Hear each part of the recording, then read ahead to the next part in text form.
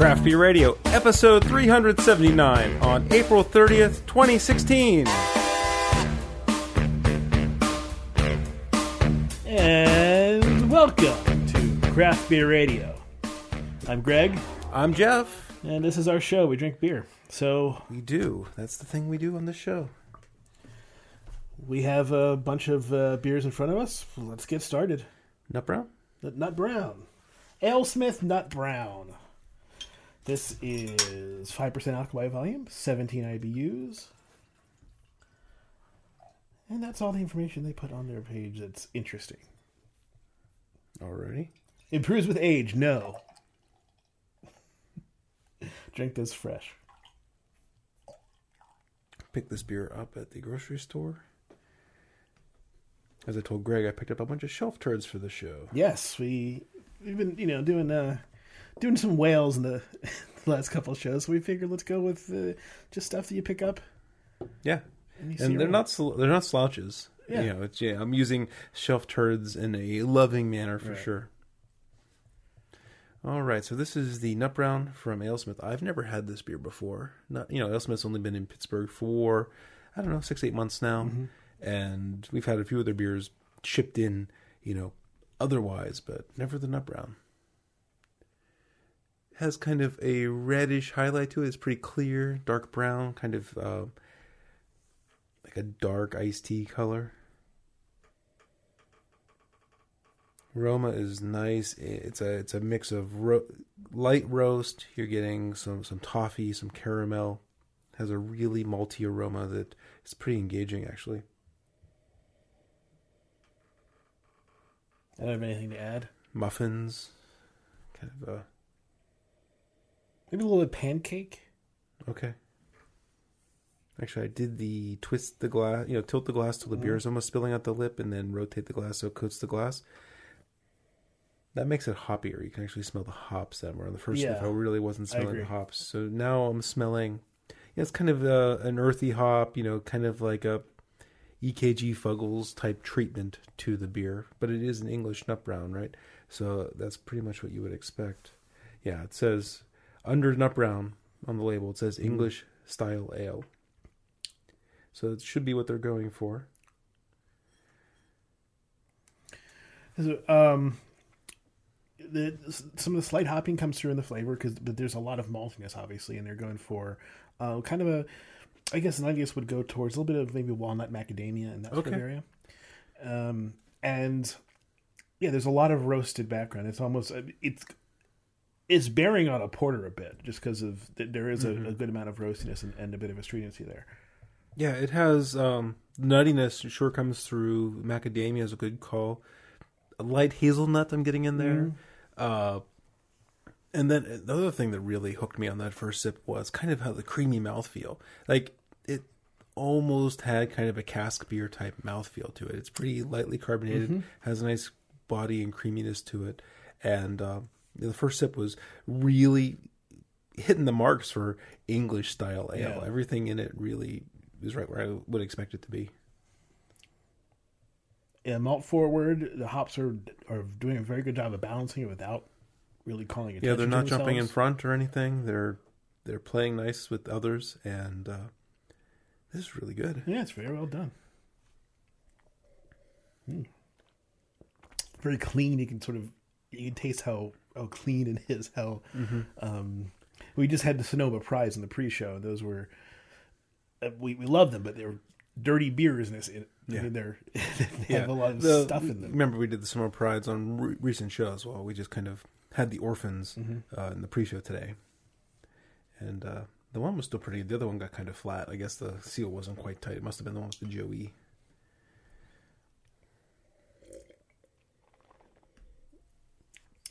I'm starting to get more hop flavor as I'm working through this sample, but it definitely is coming across like an EKG type treatment for it. Yes. And we don't know what's in there, but it certainly has that kind of earthy flavor. It's not too grassy, not citrusy at all. I wouldn't be surprised if there was chocolate malt used in this. Yeah, I think there's probably a touch.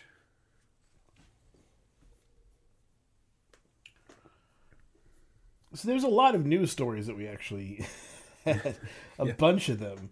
Um, I kind of want to address the newest one first because Sure. I think it's very interesting. This is Greg Cook's Greg Cook from Stone is making a what he calls a platform called True Craft. Now, if you look through this, what it is it's simply another consolidation. It's a investment fund type thing, or investment firm, I guess. Difference is, by design, he's not acquiring a majority stake in the company. Okay. Where all the other consolidations we've seen have been people generally acquiring majority stakes, and being big companies. He says in the description, that he wanted to provide another option for breweries who, either you stay indie with your own funding and fight, or you sell out to the big guys, or you sell out to the guys like Oscar Blues, Southern Tier Victory, in his, in true Greg Cook fashion, he's gonna stick it to any kind of authority it seems like he can, right? Even if it's a good authority. Yeah. And so, so the twist here is, it looks like he does not want to acquire, or this firm does not want to acquire majority stakes. They just want to be minority investors in the breweries and get, basically provide capital. So the twist is that he's not going to be controlling, but he will be profiting. So it's you're still a shareholder, right? Yeah, you still have influence. You're just not the controlling influence, right? So it's marketing speak, if you ask me. To call it anything other than another form of consolidation. Now, it's different, it has different terms than the other forms of consolidation, sure, but it's just another consolidation technique, right? Well, I don't think he's trying to hide that. I think he's trying to give, what some brewers may see a better option than selling out to Anheuser-Busch. Yeah, I don't know. I don't know how far $100 million is going to go when, they're dropping a big B on Ballast Point, Yeah, that's true. It's obviously for smaller things, but, the deal is that either, if you're going to grow, well, you either consume more stuff or you spread yourself out more. So if you consume more stuff, you get bigger that way, but you're slow to move. If you spread yourself out more, you're less dense and you have less control. Mm-hmm. But you are spread out more and you can move quickly. It's an interesting technique, and like you said, 100 million is not going to attract the gigantic, the big brewers who have better things, right? Better options, but a small brewer, maybe they make 20,000. A Scar City type brewer, right? Yeah, might have liked an option, where they didn't give up majority stake. They ended up going with Oscar Blues as was a Firehouse Capital or whatever it is, instead of Anheuser-Busch, because that deal fell through. But they were committed to Anheuser-Busch if the deal had been executed in time. Yeah, I think it's just another option. But I just don't want people to look at this like it's the Brewers Association. This is not a nonprofit lobbying company. No, absolutely not. So it's a different thing. It is still business, but it's it's a lighter form of the business touch, I guess. But it still ultimately comes down to the same thing. Yeah, no, you're right. I just think Greg wanted to provide. Sure, he wants to make money too, but I think he wanted to provide a different option. It's an easy out for some people. They can say we're taking money, but we're taking money from. It's not really an out though, right? Because you're still. Well, it's an easy out in terms of you need money to expand. I think it's access to capital. Yeah. It's an easy way to get access to capital without offending your big fans. Yeah, if Greg Cook's running it, it can't be called selling out, right? Mm-hmm. Yeah. So this is marketing speak as much as any other stuff. Was my sarcasm thick enough? I think so. I hope so. I just want to make sure it was. It came through to me, but of course I was looking right at you. Podcast, it's harder to... Yeah, I didn't want anyone to think that was a sincere statement. Yeah. I like Greg. I respect Greg. But, of course, saying that taking that money is a different, not selling out compared to taking different kinds Right. of monies is really a stretch. It is a big stretch. It is as much marketing speak as any other stuff that I have always on the show tried to avoid. So, but I did find it a very interesting story nonetheless. Right. Let's move on. All right. Bell's Brewery makes a beer called Midwestern Pale Ale. Sounds like a shelf turd if I have ever heard of one, haven't you? I mean, other than a beer called an Amber. Yeah, it's one of those that you skip, right? Because Generally. we're going to get their IPA or we're going to get this or that, and Yeah, generally. but that doesn't mean it's not good. So I was at Penn Brewery this week. Mm-hmm.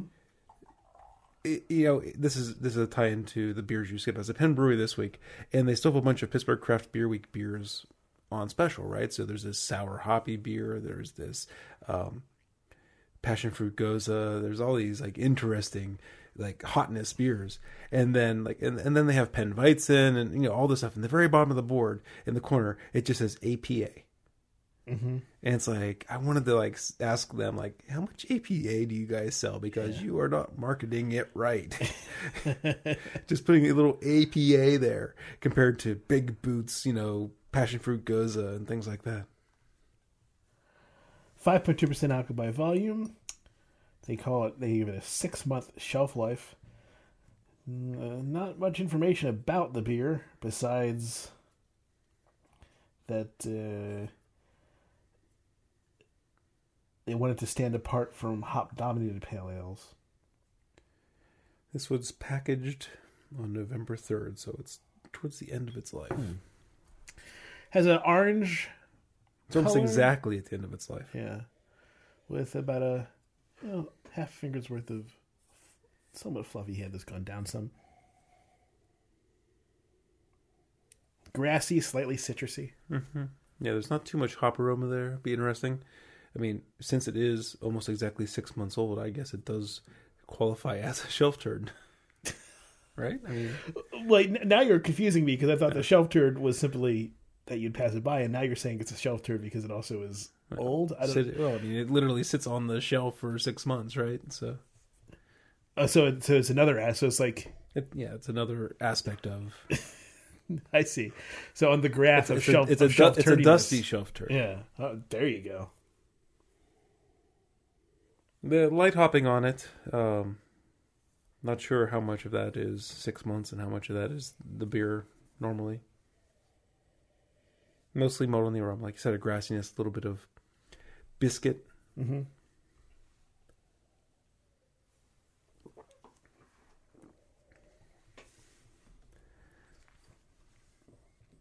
Yeah, it's an old school pale ale, right? I mean, it on today's palate, it does not seem very hoppy. It almost seems malty, but I mean, there's some hops in there. Has a very dry finish. It does feel like maybe another sip here. I'm getting like I can't when I go to look for it, I can't find it. But then incidentally, I'm getting little sniffs of like light striking on here. But when I try to smell for skunk, I don't.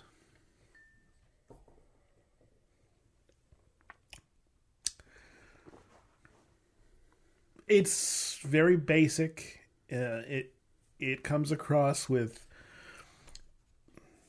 like you said, compared to a pale ale you're going to get from most places, it's very, very toned down. I'm enjoying while I'm think of the scenarios like this is on a hot day, cutting the grass. This is a fine example to drink. It's definitely This is a little dry for it to be yeah. to be that kind I don't know. I find a little bit of thirst quenching in there. I find it passable. This is the worst place to showcase a beer like this. Yeah. In an analytical show where we're focusing just on this beer. That's typically not the target market for Midwestern Pale Ale.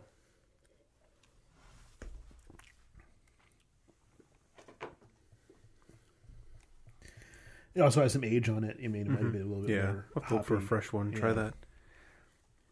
So there's a story. I saw this on Facebook. Lou Bryson retweeted it. There was a story that was on the Thrillist that actually won a James Beard Award for reporting. Really? It sounds like an oxymoron, doesn't it? Well, I mean, I'm not very familiar with Thrillist, so It's normally the clickbait bullshit, right? And I guess it's like BuzzFeed, right? They have a whole lot of clickbait bullshit, but then they also have like an actual news. I mean, it just tells me there's actually someone using the platform to publish something they really want to publish. So there's this story about there are almost no black people in craft beer, and here's why. And I tweeted it out the other day, so go check my at Jeff Bear Twitter feed. It's a really good story. It has a lot of details, and like I said, it won an award. So it's the only article worth reading I've ever seen on Thrillist. I don't really have a summary handy, but one of the things that we've noticed going to things like Savor and the Great American Beer Fest is that minorities have come into they're more visible. What we saw that really encouraged us most was that it was almost like 50% women the last Savor we went to. Last couple, actually, yeah. So, I mean, the gender gap has closed significantly. Yeah. I don't think that the racial gap in craft beer has closed nearly as much. No, not nearly as much. But they show up more often, but that is to be expected as something gets more popular. But it's not egalitarian fully. It doesn't feel like... So the BA has stats on consumption.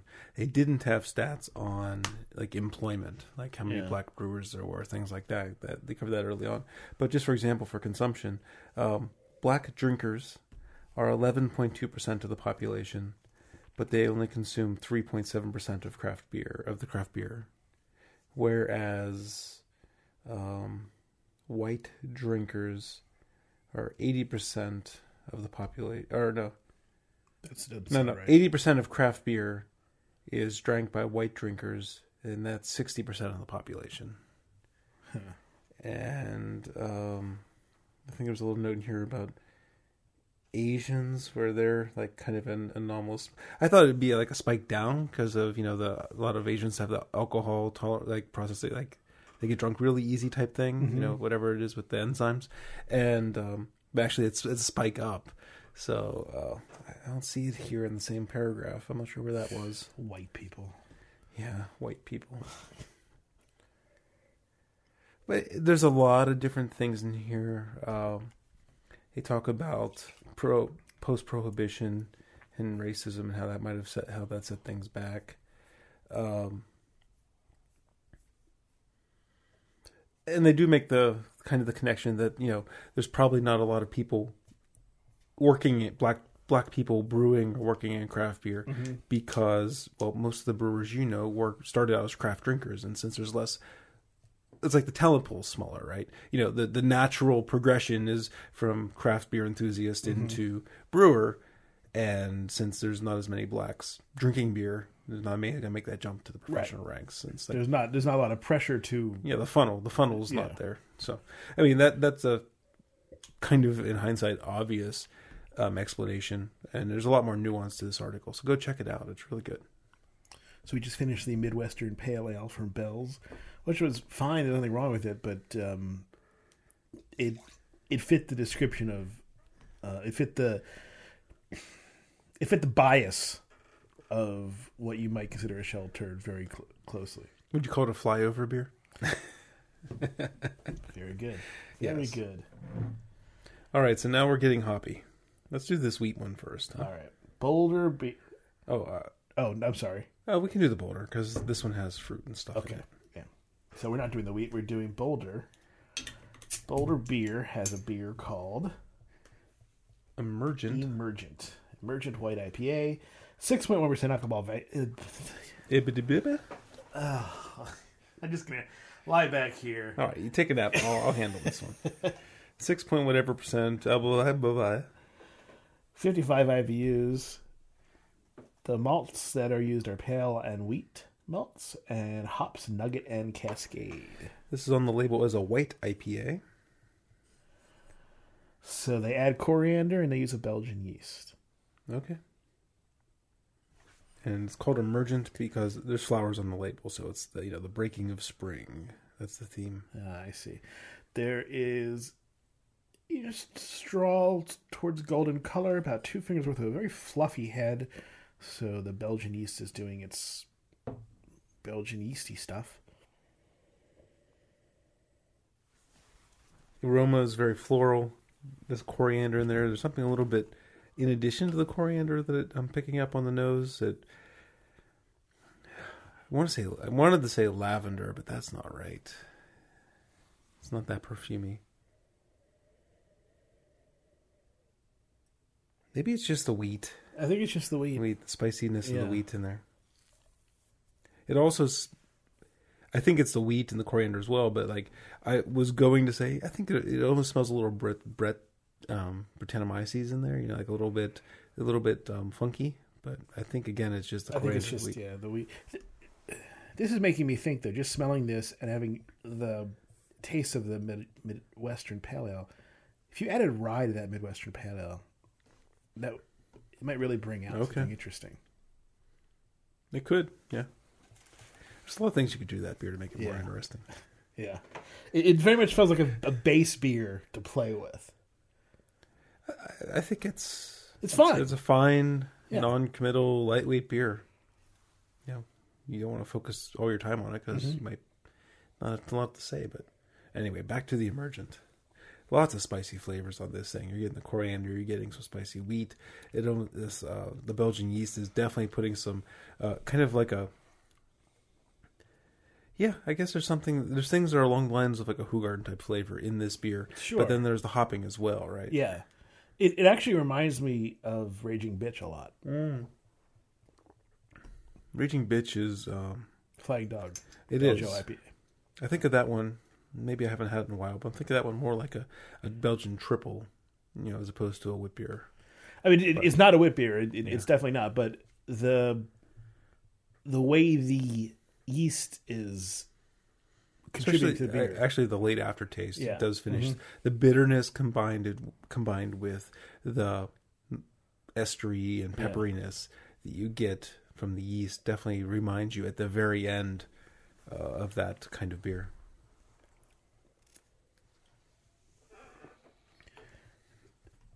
I haven't had a lot of white IPAs recently. I haven't had a lot of Belgian IPAs recently. Just recently went to Brew Gentleman for the first time. That was good stuff. Yeah. That was very, very good. Yes. They are making some really good beer. I don't make it there nearly enough. Yeah. I was at Voodoo, and Voodoo was okay. And then I got there, and it's like, whoa, it was next level. Yeah. Yes. I wish it was not such a pain to get to. From all here. The way in Braddock. Especially from here. From Cranberry, it's even worse. Yeah.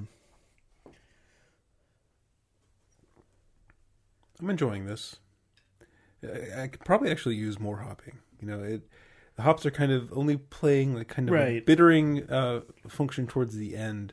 I'm not noticing any kind. When I see white IPA, I'm expecting some of the hop flavors to play in with the wheat. And they may or may not have coriander, but in terms of your expectations, it feels more like a white pale as opposed to. I mean, it's more hop than the Midwestern pale. Sure. But it doesn't feel like. But like Raging Bitch, you already said, right? I mean, you definitely get a nice, juicy, saturated hop flavor up front, and this one kind of goes straight into the more Belgian character. It's decent. I would like to see a little more hopping up front.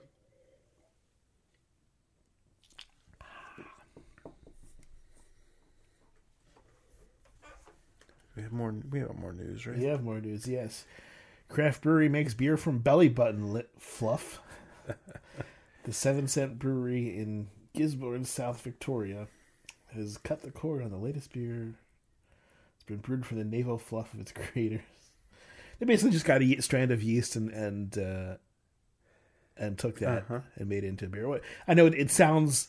Some people think that that's gross. It's really it's no grosser than where the other yeast came from that you typically find in beer. So I don't know. Yeast on grape skins versus yeast on belly buttons. There's a different grossness there.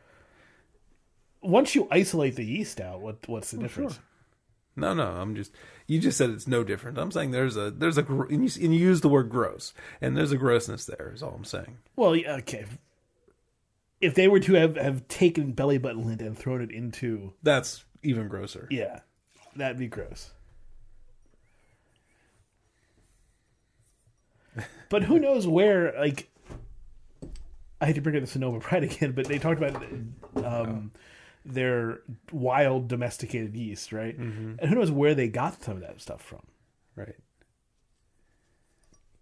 Yeah, I mean, you're going to propagate it several generations, so any remnant of the grossness is vastly reduced, if not removed completely. So just think about that when you're drinking beard beer or belly button beer. I mean, just remember that every beer you drink is it is the biological waste product of a fungus. Funguses aren't as gross as humans. No, not nearly. Exactly. Not anywhere near that's as gross why fungus that grows on humans is extra gross. Mm-hmm. That's all. True. All right. So the next beer is from Southern Tier Brewing. It's an Imperial Wheat Ale called 3 Citrus Peel Out.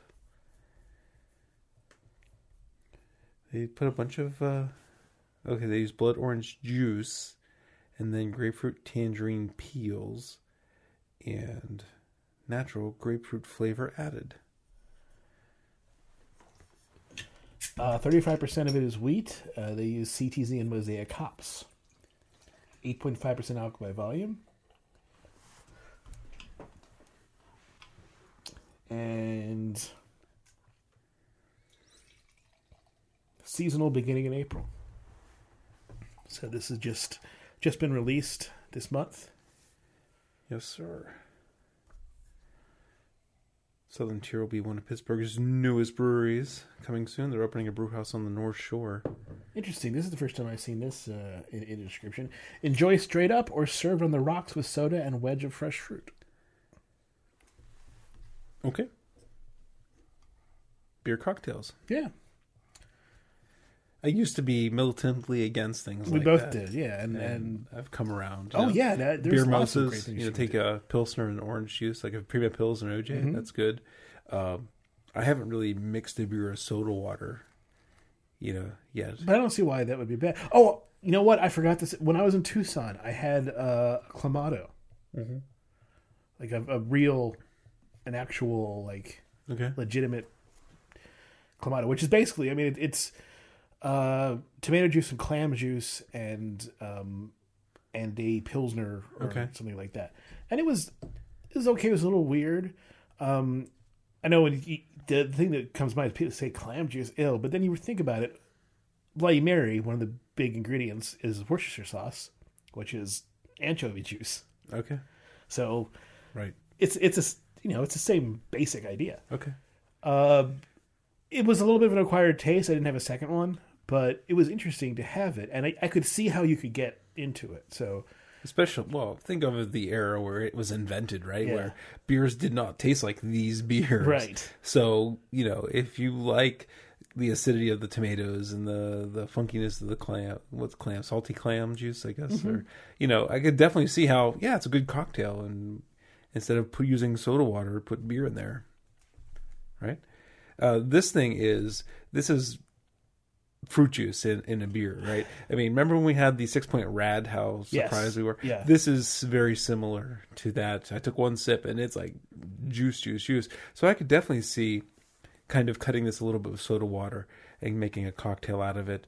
It's not super carbonated either, so that might give it more fizz. Yeah, it's a light gold and it smells like tangerines and grapefruit. That's what it smells like. It smells like a tangerine grapefruit, like one of those blended juice drink things. Mm-hmm.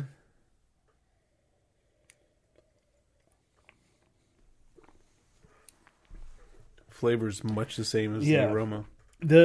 It's a very basic beer underneath it, there's a kind of slight like crackery, like oyster cracker kind of flavor. But yeah, then there's a lot of fruit oil. Yeah. So I can see how it would work as sort of an addition to a cocktail. You can kind of make this into an old fashioned or something. There's a big tartness to it. Yeah, I definitely see it would work. I don't want to spend the whole time imagining what that cocktail would taste like. I'm going to go back to what we're actually drinking here. Really good use of the citrus and juice. I mean, if you want something that's like over the top tangerine, grapefruit, this is it. If you want something that's more beer-like, you want to taste the barley more, you want to taste some hops, this might not be for you. But I mean, the actual flavors in my mouth, they're quite enjoyable. They're, I think it's pretty good. So they use over 4.5 pounds per barrel of grapefruit and tangerine peels, and then they ferment with blood orange juice concentrate. Interesting. I mean, basically they took the new hotness in citrus IPAs and just took it to the extreme, right? Yeah. Oh, the interesting thing is, this is a wheat ale, but look how clear it is. Yes. So it must be put through a centrifuge. Mm-hmm.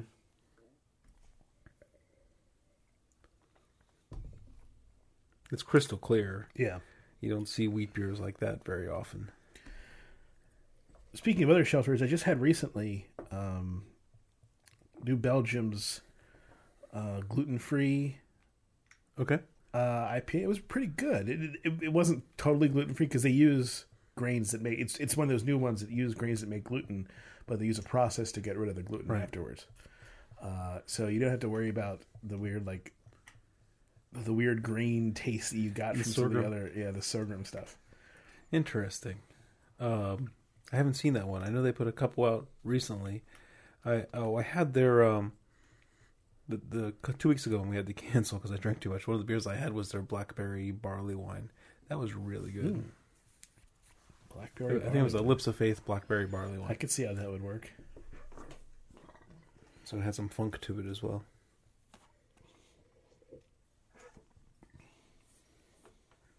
You can cue up the tunes if you want. Oh yes. So you got the Pavlovian response, right? You're already starting. You open a new tab in your browser and you're doing craftbeerradio.com/Amazon to get your weekly fix of Amazon shopping.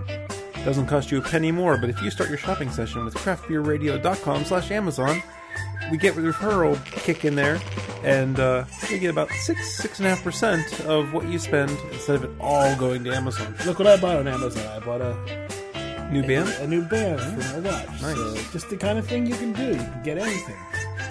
I got like a bunch of things in my shopping cart that I need to I'm trying to decide I was going to pick up. I'm playing soccer at lunch, and I just want to get a decent soccer ball. But it's really hard to shop for soccer balls on Amazon because it's difficult to tell. I don't want I want one that's better than crappy, but I also don't want to pay too much.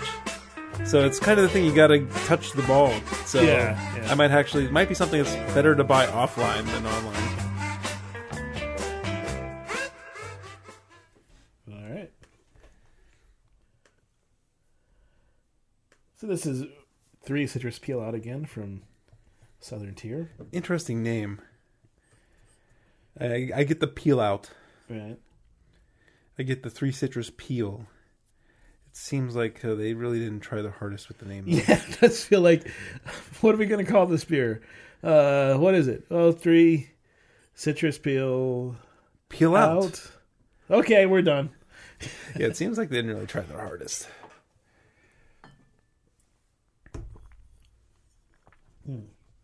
So, final beer.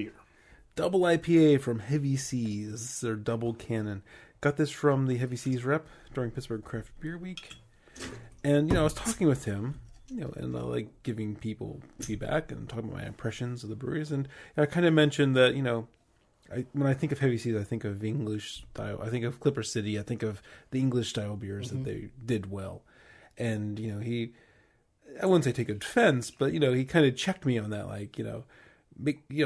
Have you tried our hoppy beers lately? You know, and I'm like, no, good point. You know, I'm glad I had this conversation. I'm glad that you checked me on this so I can reevaluate. So here we're going with the double cannon. We're gonna.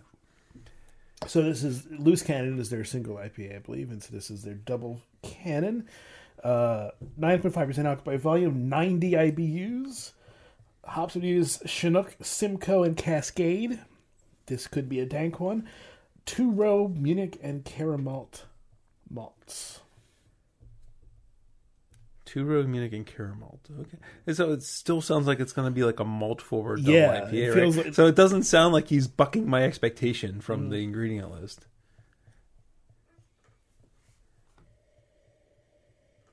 Yeah, from the aroma, you know, I'm getting some hops in there, but I'm also getting a bunch of malt to balance the beer out. You know, it is.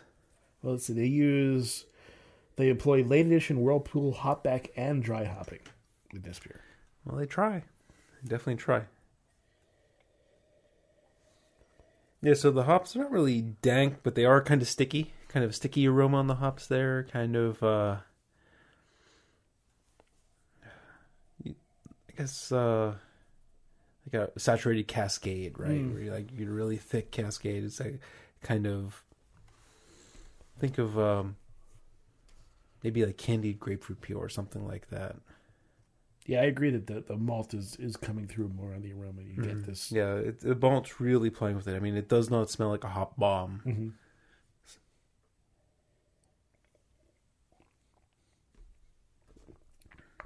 Doesn't taste like one either.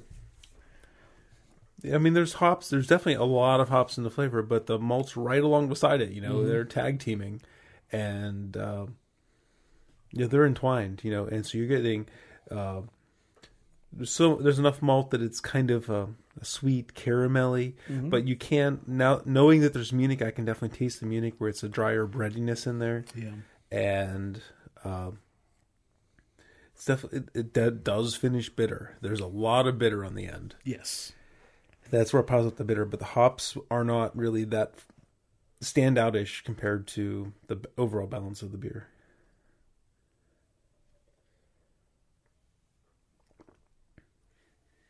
They say they kept the same malt recipe proportions as Loose Cannon, pumped up to 22 Play-Doh from 16.5, and then doubled the hops.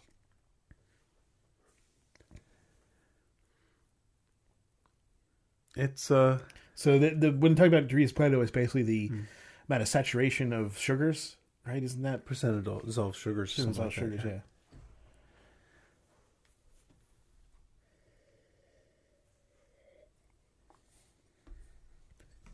What's the ABV on this thing? 9.5. It hides it well. Hides it well, but it's also at the point of the show where like I just felt like I got mainlined, like I just like kind of like got this rush to the head. So like something is like I'm getting this like whoosh of like, hey, there's some alcohol. Well, I mean, we did start pretty low, Yeah, and we hit the two high ones at the end.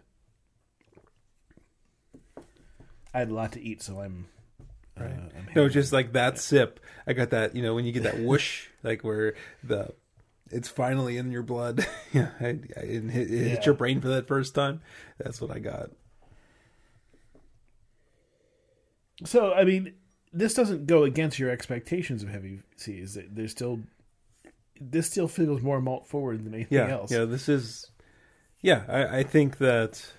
Like my expectations weren't putting them. No, down. where's negative? It was just. I said, I think of an English pedigree when I think of the beers that Heavy Seas puts out, and if this is their hoppy one, and they put that much Munich into this beer, then I mean they want a balance, they want an English style, and I wasn't saying that was a bad thing, but when the beer rep's like, "Are you sure? Taste this," Yes, okay, I've tasted it now, and I was kind of right. I appreciate what Heavy Seas is doing. I mean, I appreciate that they're offering, because you can't get many double IPAs that have this much malt in them. No. Yeah, so I also don't want to sound like I'm disappointed that this beer is not hops and water hop bomb. I'm enjoying this beer. Maybe a little too bitter. I think the lingering bitterness is it's a lot on this beer. Yeah. It's a lot more than many. I really like the upfront malt I like the real sweetness that it gives you. It does end a little bit bitter, but you're drinking this at a bar. I think you'll be fine. You know, you have a burger with this, it'd be great. Yeah, I'm not sure. I'm not sure I love the Munich and the hops. I'm not sure. Maybe different hops go with Munich, or different malty grain goes with Cascade and Simcoe. I don't feel that it's meshing super well. That's interesting. Why not? Cause so Munich is, less sweet than caramel malt, right? Kind of like a white bread crust flavor. And so you're taking some sweetness away from the bitter balancer that the caramel malt and the pale malt typically do. Uh-huh. And so you're going from bread crust into, think of just going from white bread crust to Swiss chard. Where you go from that drier, and right into something that's fairly bitter. Mm-hmm. And that transition right there, that's kind of what's bugging me. I see what you're saying. Yeah, I almost feel like toning down the hops would make this beer better. Toning down the bitterness and bring in a sort of an upfront English style IPA. Yeah, I'm not sure. I'd be curious to see how the Munich plays in something that's less bitter. But yeah, that's just where I'm feeling about it. I think it's overall a nitpick. I think just talking about preferences. The beer is true, but I do feel like there's a discongruity between the opening malt and then the ending bitterness. Yeah, it does feel like sort of two different beers in a sense. Yeah, I think there could be a better platform for this much hops. I agree. All right, well, you know what time it is now. It's ranking time. Rankin time. Okay. We got 5 beers here tonight. From the bottom, let's start with the Bell's Midwestern Pale Ale. It was exactly 6 months old. That beer has a 6-month shelf life, so could have been a little fresher, but it is what it is. It didn't taste stale. The hop fading, if it was there, was not readily apparent, but it was just a basic beer. Fine to drink when you're thinking about other things, but when you're thinking about beer like we are, it's going to have a hard time standing up with the rest of the beers in the show. In 4th place, I'm going to put the Double Cannon from Heavy Seas. It just, Greg said, I think you said incongruity, right? It didn't really have this nice mesh and it was really bitter at the end. I think they could have found a better platform for their double IPA than just, boosting their single IPA. And they could have gone something a little more modern double IPA, where this kind of has a feel of 8-10 years ago double IPA. Right.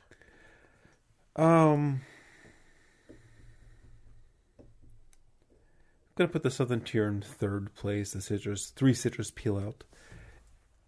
It was good. But it was not very beery.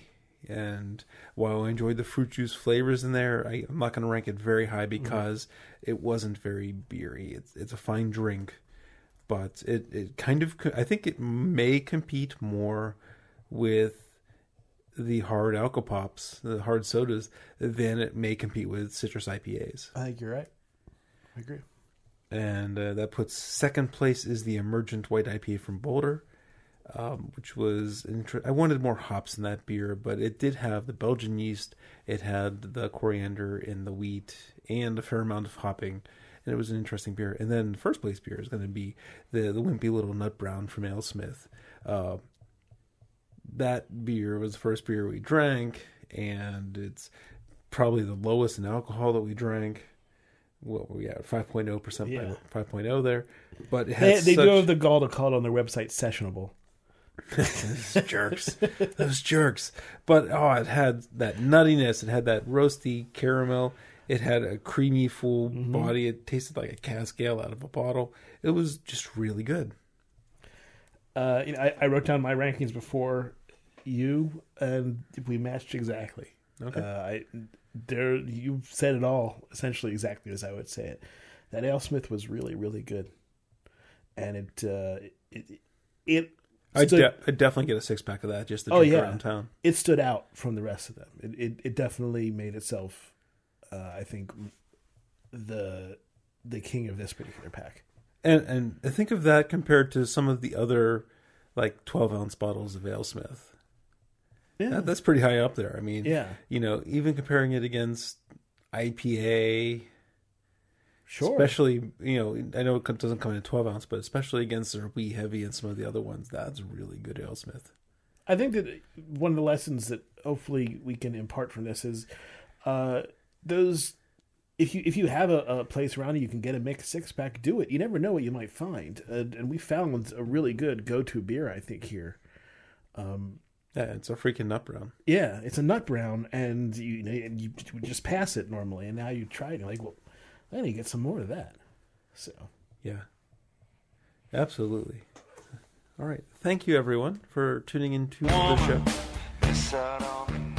Craft Beer Radio is released under the Creative Commons license. You can visit craftbeerradio.com for more information. If you want to contact us, the best way to do that is via Twitter. You can hit us up at Craft Beer Radio, at Jeff Bear, at CBR Greg. You can also use email to contact us. That is beer@craftbeerradio.com. And if you're in Philly for the CBC, and if you hear this, I will be there starting Friday around noon. Probably have to do some family stuff until the evening. And then Friday night, Saturday night, I'm going to be out on the town. So watch me on Twitter. I'll tell you where I'm at. It'll be Friday the 6th of May. Yes. Sounds good. Thanks, everyone.